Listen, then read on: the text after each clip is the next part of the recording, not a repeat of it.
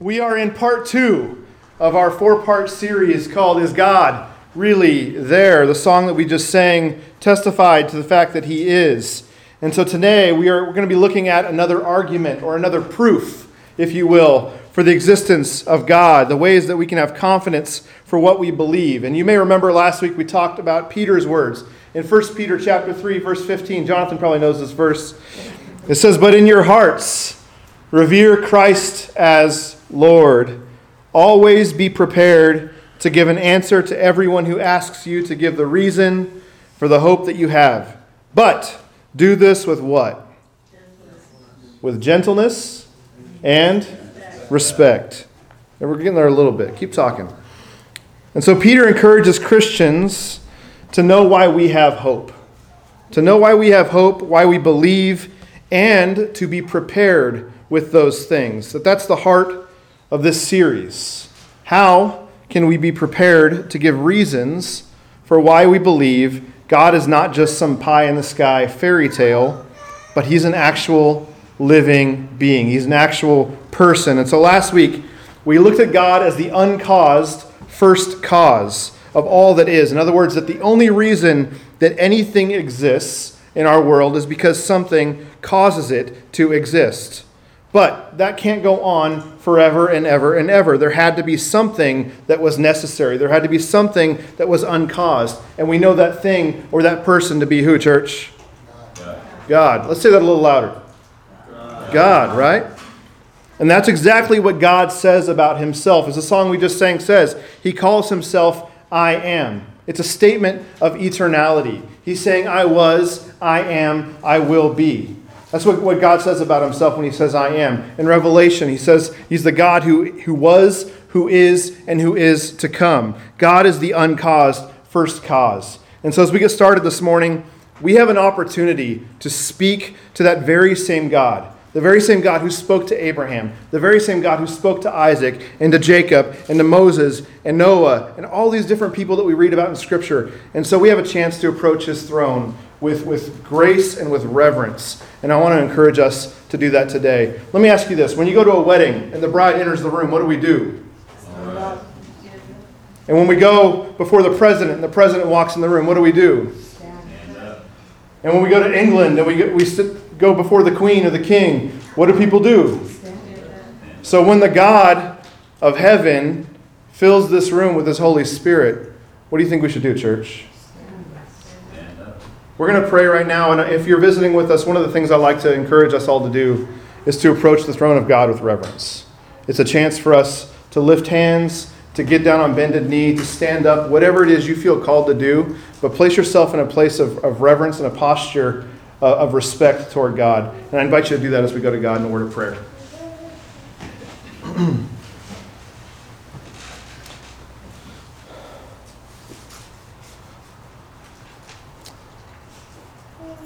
Most righteous and heavenly Father, we just approach your throne with respect and grace. Father, we thank you for your grace. Without your grace, Lord, we couldn't stand here. But as we talked about in communion, Lord, you break your body and you shed your blood so that we could have life. Father, you extend grace to us even though we don't deserve it, Father. And I just want to thank you. I want to praise you.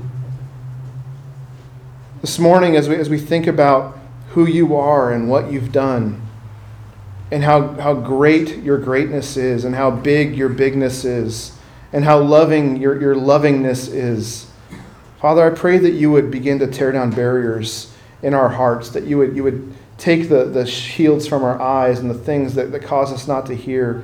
Father, help us to be transformed by your word and by the creation that surrounds us so that we can see your glory, we can see your majesty, we can see your bigness. Father, you are an almighty, infinitely big, amazing God. And you deserve all reverence, you deserve all praise and all glory. And Father, I pray that you would prepare our hearts right now for that, Father.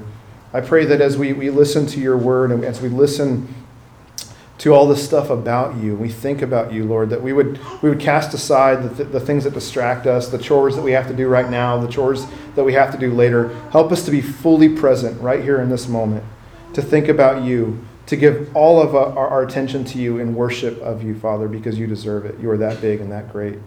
And we want to praise you and give you honor. We pray all this, church, in Jesus' name. Amen. Amen. So I want to, okay, they cut out. So Audrey and Andrew, I'm going to have you guys come up. I was going to try to incorporate the little guy over here that was visiting with us. So Audrey, you want to come up real quick? Just real quick. And then you get to go back and sit down. Come on, Andrew. So here's the deal, guys. I'm gonna call you back up here in just a little bit, and we're going to talk some more. But in this bag are a bunch of Legos, and you're not allowed to open it. Okay, so what I want you to do for the next 10 minutes or whatever is just move the bag around. So I'm going to have you guys go in the back so it's not super distracting. But you guys can take turns as you get tired. I just want you to move the bag around, okay? Just deal. So you can go stand by Nathaniel, move the bag around. As you get tired, give it to Andrew. As he gets tired, give it back to you. And then I'll bring you guys back up here in just a little bit. We can go forward a slide here. A few years ago, right as they were starting to kind of take off in popularity, I happened to find myself the owner of a brand new DJI Phantom 3 4K drone. You've probably seen these things flying around from time to time, although less so because the laws continue to pile on and they're almost impossible to fly illegally now. But as I got it, I was excited about the possibilities. I was thinking, like, what could I record? What could I capture with this ability to fly seemingly anywhere with this amazing 4K video camera attached to the underside of this thing? Like, I could get video that I only see in movies, that we only see from expensive helicopters. And so I was excited to put it to good use.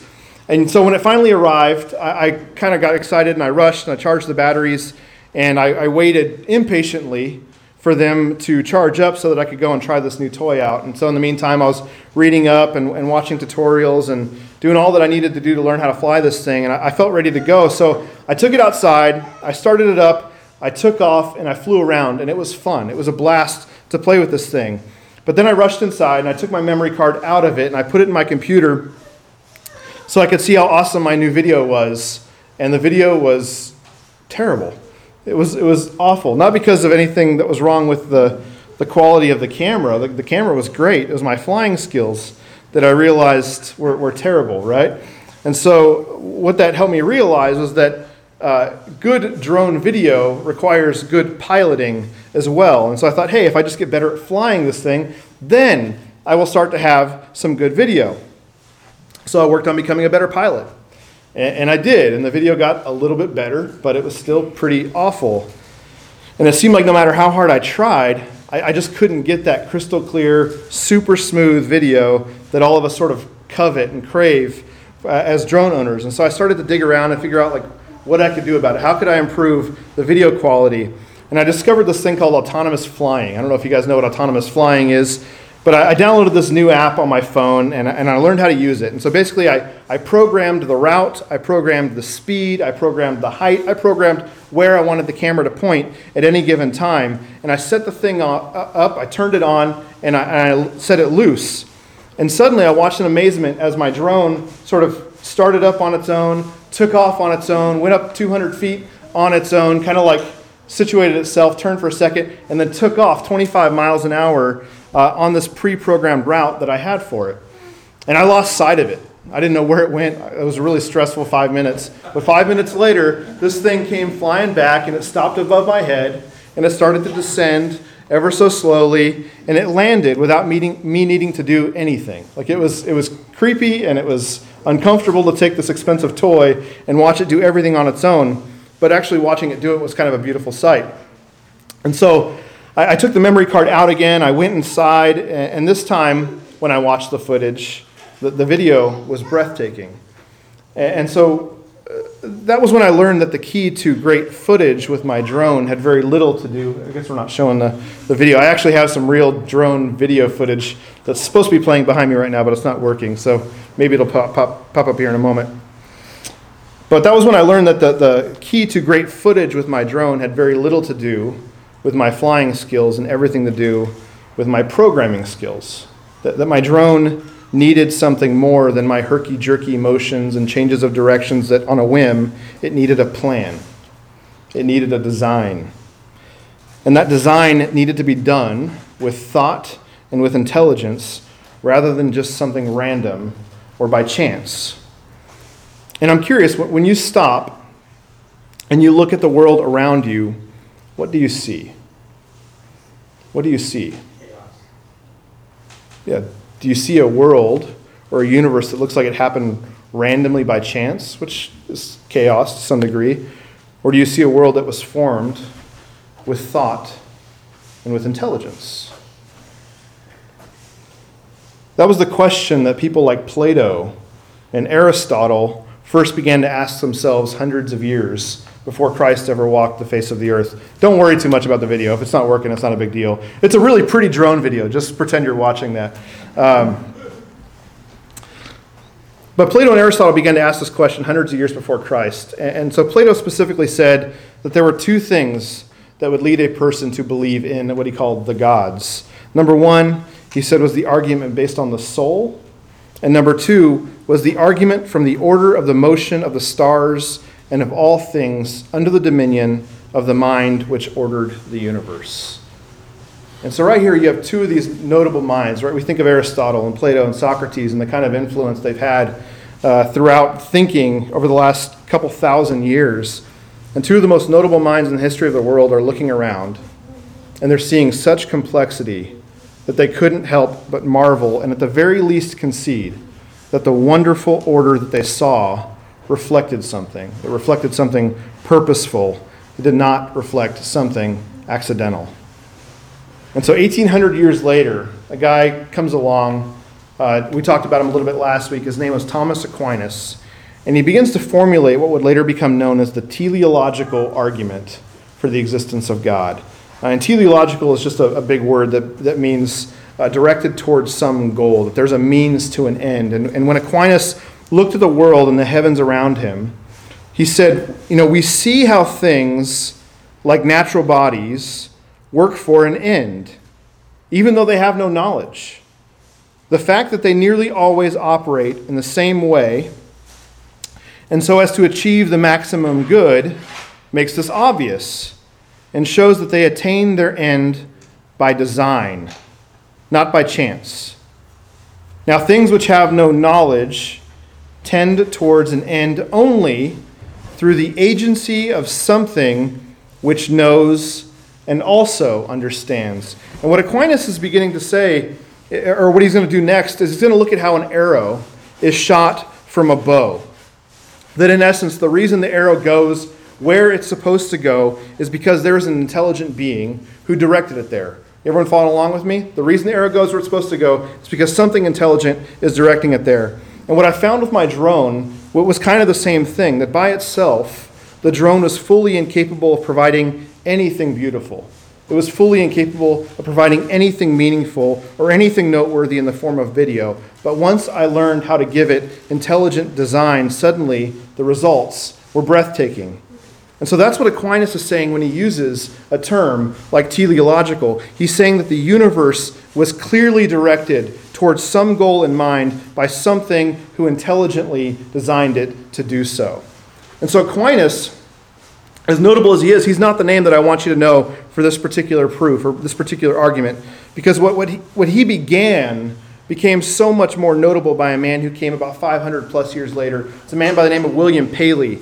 And what Paley said, for the last several minutes, Andrew and Audrey back there have been moving these Legos around in a bag, right? And they're taking turns as they get tired. And what they're doing is largely based on contributions that came from William Paley. In 1804, Paley wrote this piece called Natural Theology. And what he basically said was this. He says, suppose I was walking along and I just sort of came across a stone that was laying on the ground. And you came up to me and you asked me, like, hey, where did that stone come from? He would say, well, for all I know, that stone has been there forever. Like, I don't know. It could have just been there forever. And that would be a reasonable thing to say. But Paley says, okay, suppose, same scenario, I'm walking along and I came across a watch laying on the ground. And this time you came up to me and you asked me, hey, how did that watch get to be there? He says it would be absurd for me to give the same answer. I would never assume that the watch had been there forever.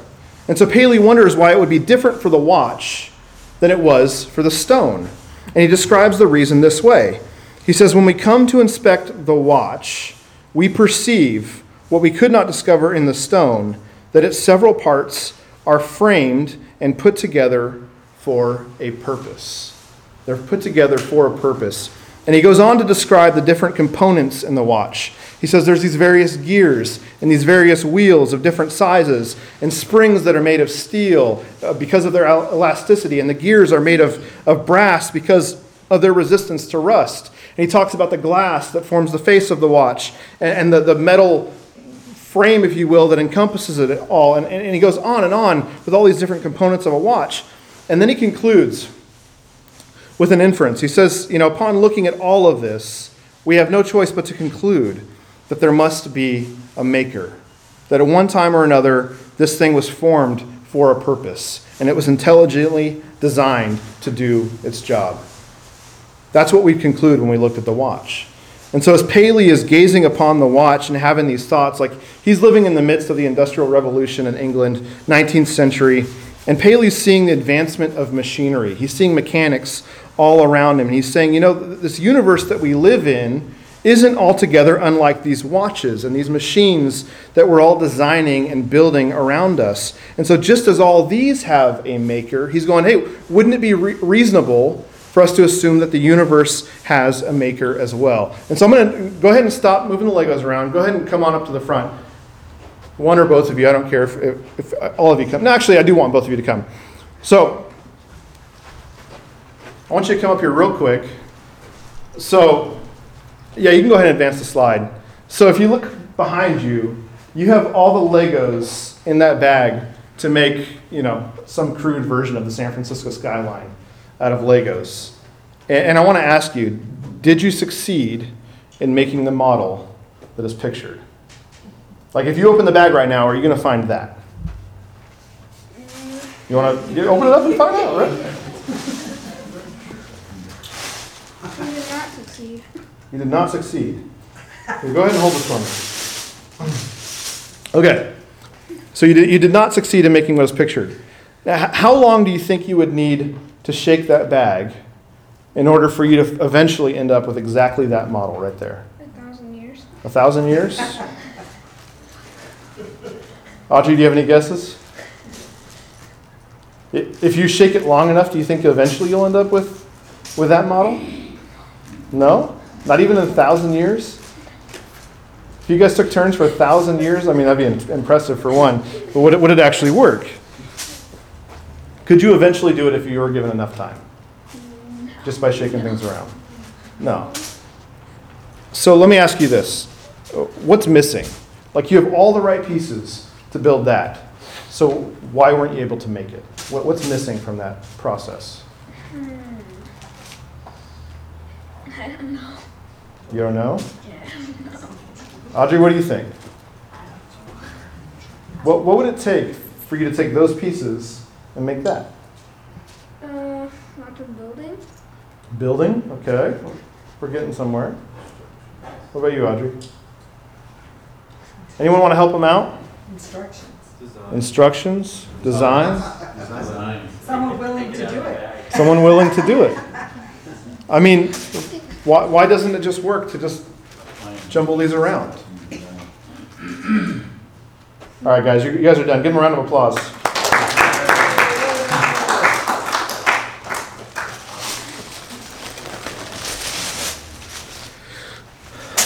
Now, I know I'm asking these questions, and I know these are dumb questions. They're dumb questions, because they're questions we already know the answer to. But if I take anything that is designed, if I take anything that is complex, and I put it in an environment to form purely through chance, like, is it ever actually going to work? No. It doesn't work. If I took all the parts from a watch, and I put it in a concrete mixer, and I turned it on for 1,000 years, would we ever get a watch out of that concrete mixer? No, we wouldn't. What if I took 1,000,000 watches and I put them in 1,000,000 concrete mixers and I turned them on for 1,000,000 years? Would I get one functional watch? Why? Think about that. And that's the point. It takes a level of intelligence. It takes design. It takes purpose. It takes someone to build it, to actually put it together, to order all the components into a working system. And the universe that we live in is, without a doubt, a working system. If it wasn't, we wouldn't be here. It is a working system. And so it's important to know that the teleological argument, like all arguments, it has its critics, it has its detractors, and most notably is a guy by the name of David Hume. A lot of people think that David Hume wrote to respond to William Paley, but Hume actually was 30 years prior. And what Hume basically did was extrapolate on what I just said about watches and concrete mixtures. He said essentially, it is possible for the universe to form by chance if certain conditions are met. He says, hey, if the universe is eternal, and if there are infinite chances within that universe, then he says eventually every possibility that could happen will happen. Once the combinations are realized, they're just going to keep going. So he's saying, yeah, give them enough chances, eventually it'll work out. If you give them infinite watches and infinite concrete mixers, and you turn them on for eternity, an infinite amount of time, he says, then you will eventually end up with a working watch. Do you agree with him? No. I think we all have to recognize that the silliness of that statement. There's a guy by the name of William of Ockham. Have you ever heard of Occam's razor? Raise your hand. Occam's razor, ring a bell? Yeah. So Occam's razor is a line of reasoning that says if there are two possible explanations for something, the simplest one is usually the correct one. And so if you apply his razor here, you're presented with two options. Number one, the universe is complex in the same way that other things are complex. And so it probably has a maker, just like other complex things have a maker. Or, number two, second option, there are infinite universes existing within an infinite amount of time. And out of that lottery, if you will, emerged one winning universe, and we happen to live in it. Which of those makes more sense, according to Occam's razor? Which of those is simplest? Which of those is most plausible to you? And I'm going to leave that there for you to decide on, although I suspect we're probably all on the same page here. But I want you to just consider for a moment, just to sort of humor me, that maybe the universe is a complex system, that maybe it might have actually been created. And so in 1973, there's this guy by the name of Brandon Carter. He's an Australian physicist, and he coins a phrase that's used for the first time in 73 and has become a lot more commonly used today. And that phrase takes a deeper look at the complex system that surrounds us. He calls it the anthropic principle. The anthropic principle. And what the anthropic principle basically states is that we live in a finely tuned universe. That if one little thing here or there was just a little bit different, then life as we know it would sort of cease to be possible. It would utterly collapse and fall apart. And so it brings back a memory. When I was in school in Oklahoma, as a lot of us are going to do today, after church, me and some of my closest friends, we went out for lunch, and there was probably like a dozen of us. It was a pretty big group. We went to this little noodle place called Nothing But Noodles. And while I was there, everyone had long since finished eating, long since finished drinking. And so there were all these cups on the tables. People were just hanging out talking, and I guess I wasn't talking much to the rest of the group. But I started to notice something, that on the bottom of the cups, there were these little cutouts, and you could sort of like take the cup and rest it on the rim of another cup. I thought, oh, that's interesting. So I tried it out, and I put it on there, and it worked. And I thought, this must be purposeful. This must be designed. So I took a second cup, and I put it on top of the first one. And I took a third cup, and I put it on top of the first one. And now I have this like stack of 4 cups. I'm thinking, this is like, I guess if you're lacking hands or whatever, and you need to be able to carry 4 drinks at once, that's what this is designed for. So I grab a 5th cup, and I started a 3rd tier, if you will, on this whole structure. And by then my friends are starting to take note of what I'm building, and they think I'm a lunatic for what I'm doing.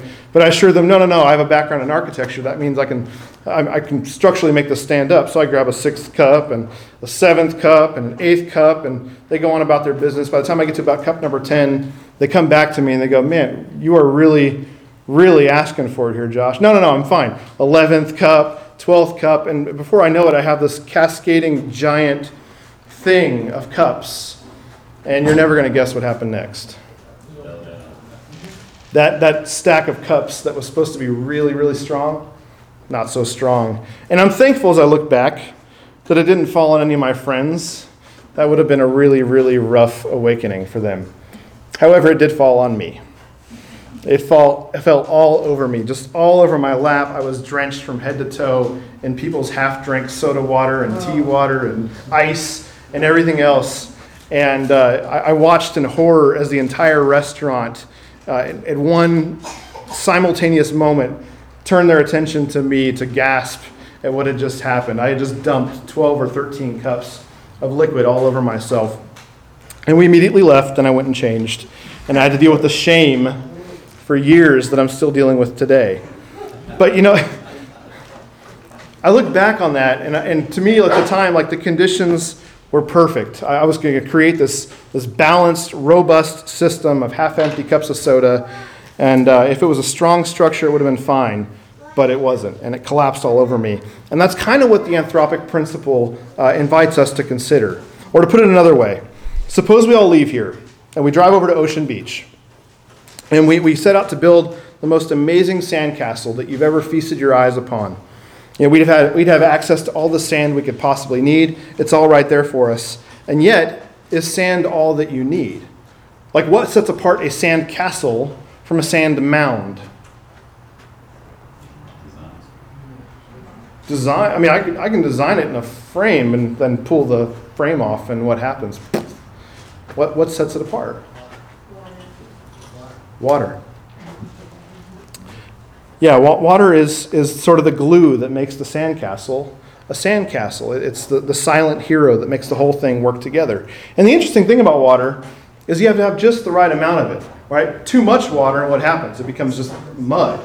And too little water, and it just falls apart because there's nothing to sort of bind all that sand together. You have to have just the right amount of water, and without it, the whole system collapses. And so I want you to consider some examples about how this plays out in our universe. Number one, and this is just, I'm going to give 3 examples of stuff that of many examples that are out there. Number one, strong nuclear force. I don't know if you guys know what strong nuclear force is, but it's one of the 4 basic forces in nature, along with things like electromagnetism and gravity. And what it does is it holds the atomic nuclei together. And so it's strong nuclear force that allows, like, the hydrogen atom to be the building block for life that it is. It's like those, I have Legos here. You remember those lame little Lego pieces that are just like 1x1 blocks? Like, nobody really likes using those. But technically, like, you can build almost anything with those. Like, that's what hydrogen is for us. It's like that one little building block that we can build anything else from. And so, we use hydrogen molecules to form things like carbon that you and I are made out of, and to form oxygen, that thing that we breathe, and to form water, that thing that we need to drink to live. And it's the strong nuclear force that holds all of that together and allows it to become a new element. And if that force were just 10% weaker, then those nuclei wouldn't fuse. They would just bounce off one another and would be left with a bunch of hydrogen. And without fusion, there would be no sun. There would be no stars. There would be no heat. There would be no light. In short, we wouldn't be able to survive. And if that force were just 4% stronger, then fusion would happen so quickly that stars would come and they would burn up. They'd burn only for a short time, and then they would cease to burn. And again, we'd have no sun or no stars or no heat or no light. And so without a finely tuned, strong nuclear force, life would never exist. It would never work. Number 2, protons. Protons and their stability. They're incredibly stable. Neutrons are not stable. They have a half-life of about 10 minutes before they disintegrate into a proton. And so they're almost exactly the same mass. If you can find the mass of a proton and the mass of a neutron, they're almost exactly the same. Here, the neutron is 939.565 MeV, and I don't expect you to know this. And the proton is 938 and change. So 939, 938, a difference of about 0.1%. But if that weight flipped at all to where the proton was now heavier than the neutron, then the neutron would be stable, and the proton would not be stable. And without stable protons, we couldn't have hydrogen, which again is the most basic building block of life. And so we need the proton to be just a little bit lighter than the neutron in order for that to work. Or otherwise, we would not be here. Last one, cosmological constant. And this is not to be confused with the cosmological argument. But the cosmological constant tells us how much pull or how much gravity there is in empty space. And our best measurement suggests that number is about 10 to the negative 120th. Put it another way, it looks like this. 0.00000, 120 zeros, followed by the number 1. Now here on Earth, if we measure it, that number is about 1. But in empty space, it's very, very close to 0. But here's the thing, if that number had been slightly negative, then the entire universe would have expanded and collapsed in 10 millionth of a 10 billionth of a billionth of a billionth of a billionth of a second. It would have expanded and collapsed that quickly. And if that number had been slightly positive, then the universe would have expanded exponentially and it would double in size every 10 millionth of a billionth of a billionth of a billionth of a billionth of a second. That quick. It would have doubled in size, each one of those. And the expansion would have been so fast that even atoms would have been ripped apart. Stephen Barr says, in order for life to be possible then, it appears that the cosmological constant, whether it is positive or negative, must be extremely close to 0. In fact, it must be 0 to at least 120 decimal places. This is one of the most precise fine-tunings in all of the universe. And so, guys, my point is this. Life doesn't just happen. It doesn't just happen. It is too complex to just happen. Just like Lego sets don't build themselves and watches don't reassemble magically, I think Paley was right to look at the complex nature of systems all around us and conclude that if I see creation, there must be what? A creator, right? If I see something that looks designed, there might be a designer. Like I said, there's a difference between what happens by chance and what happens through design. And so those differences are not overcome simply by time and chance. They require a creator.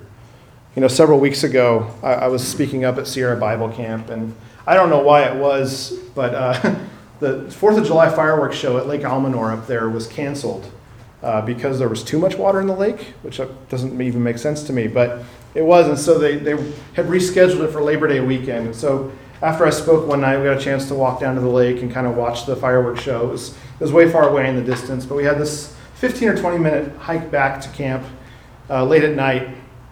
As we were walking back, Peyton was like, "Dad, look up at the stars. Like, look how many you can see. Like, isn't it amazing? Like, look up there. Do you see that cloudy part? Like, that's the Milky Way. Like, look how amazing that is." And, you know, it's always stunning. It's always stunning when we look up and we get to see the stars like that, where light hasn't washed it all out. I mean, you think about, it's only in the last, a couple hundred years that we've had electricity and light bulbs that we don't see this every single night. Because for thousands of years, this was the norm. This is what you looked up in the night sky and you saw every single night. But I picture a familiar scene for King David as he sat down and he penned one of his most famous psalms, Psalm 19. He says, "The heavens declare the glory of God. The skies proclaim the work of his hands. Day after day they pour forth speech. Night after night they reveal knowledge. They have no speech, they use no words, and no sound is heard from them. And yet their voice goes out into all the earth, and their words to the ends of the earth. In the heavens, God has pitched a tent for the sun. It's like a bridegroom coming out of his chamber. It's like a champion rejoicing to run his course. It rises at one end of the heavens and makes its circuit to the other. Nothing is deprived of its warmth."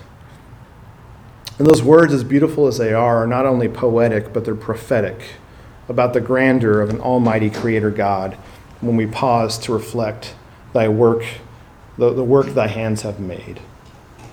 Those are prophetic words. St. Francis of Assisi, the guy after which our city is wonderfully named, is often attributed with a quote. He didn't actually say this quote, but it's a great quote nevertheless. The quote is, "Preach the gospel at all times. If necessary," help me out, Use words. You know, King David gazes at the heavens here in Psalm 19. He gazes at the work of God's hands and he concludes, no words are necessary. No words are even necessary. The heavens by themselves declare God's glory. As I mentioned several weeks ago in a previous series, the book of Job is often considered to be the oldest book in the Bible. And I want you to see how God speaks to Job. Because at the very end of the book, God corrects Job for all the wrong thinking that he's been doing. And he begins to reveal the order that he placed in all creation. Here we read the words of an intelligent designer talking about his design. And he begins to ask Job a series of questions. And he says things like this. He says, "Where were you when I laid the earth's foundation? Tell me if you understand. Who marked off its dimensions? Surely you know. Who stretched a measuring line across it?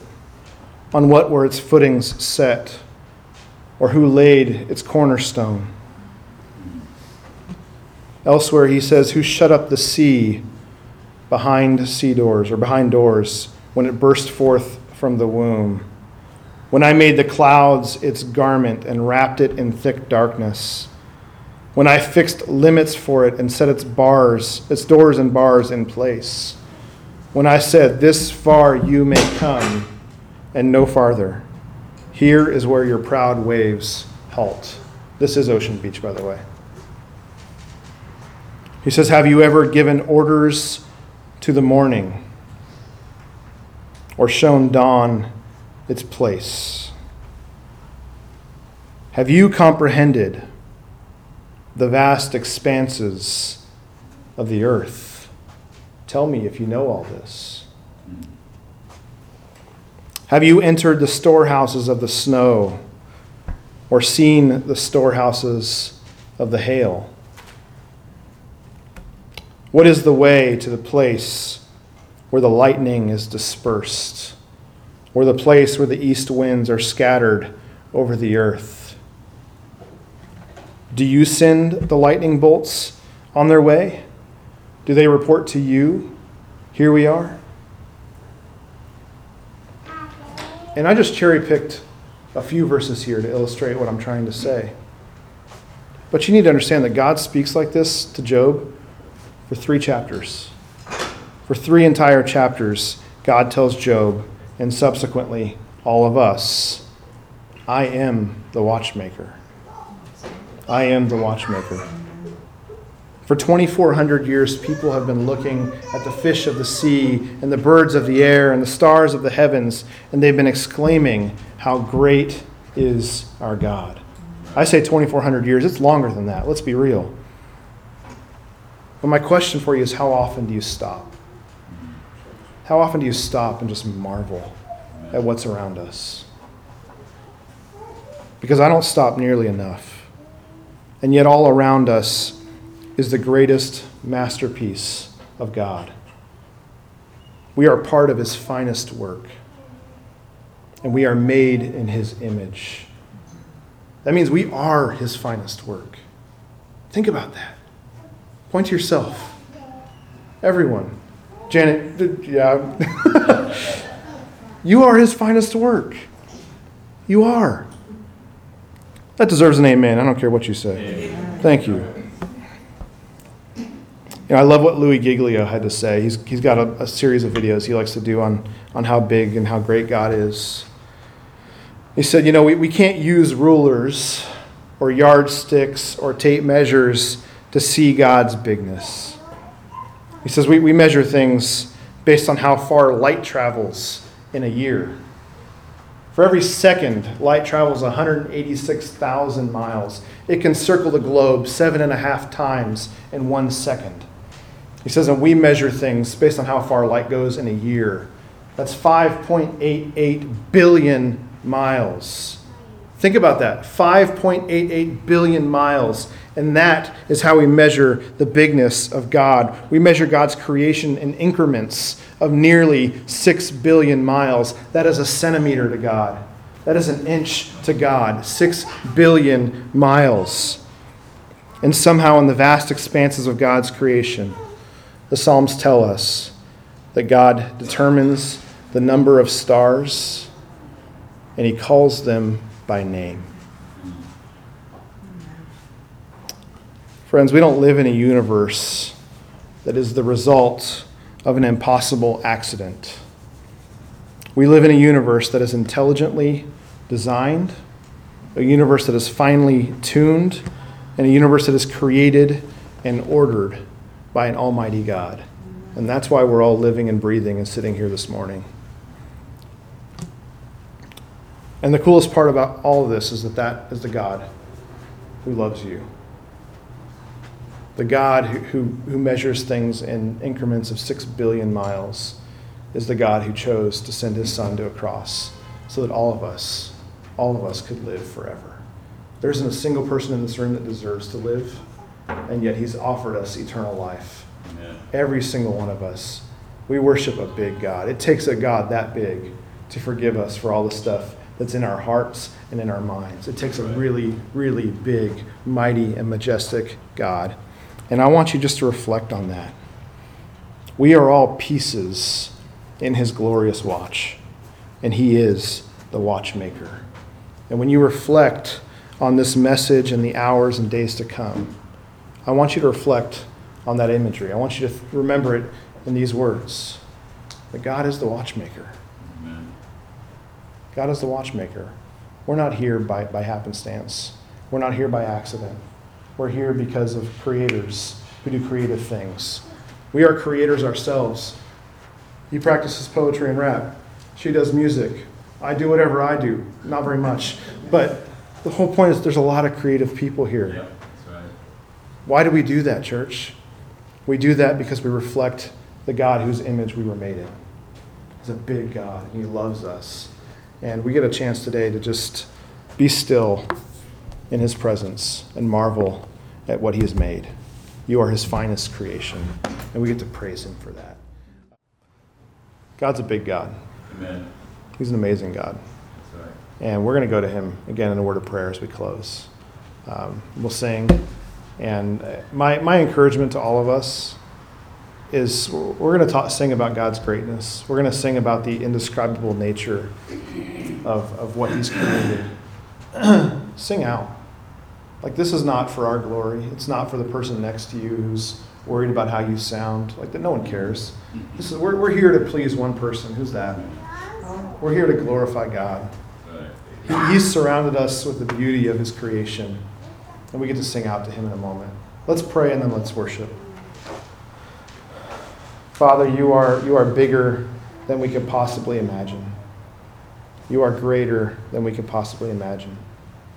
Father, you have done so much more than we could ever even begin to fathom or understand. And we just want to give you praise for that this morning.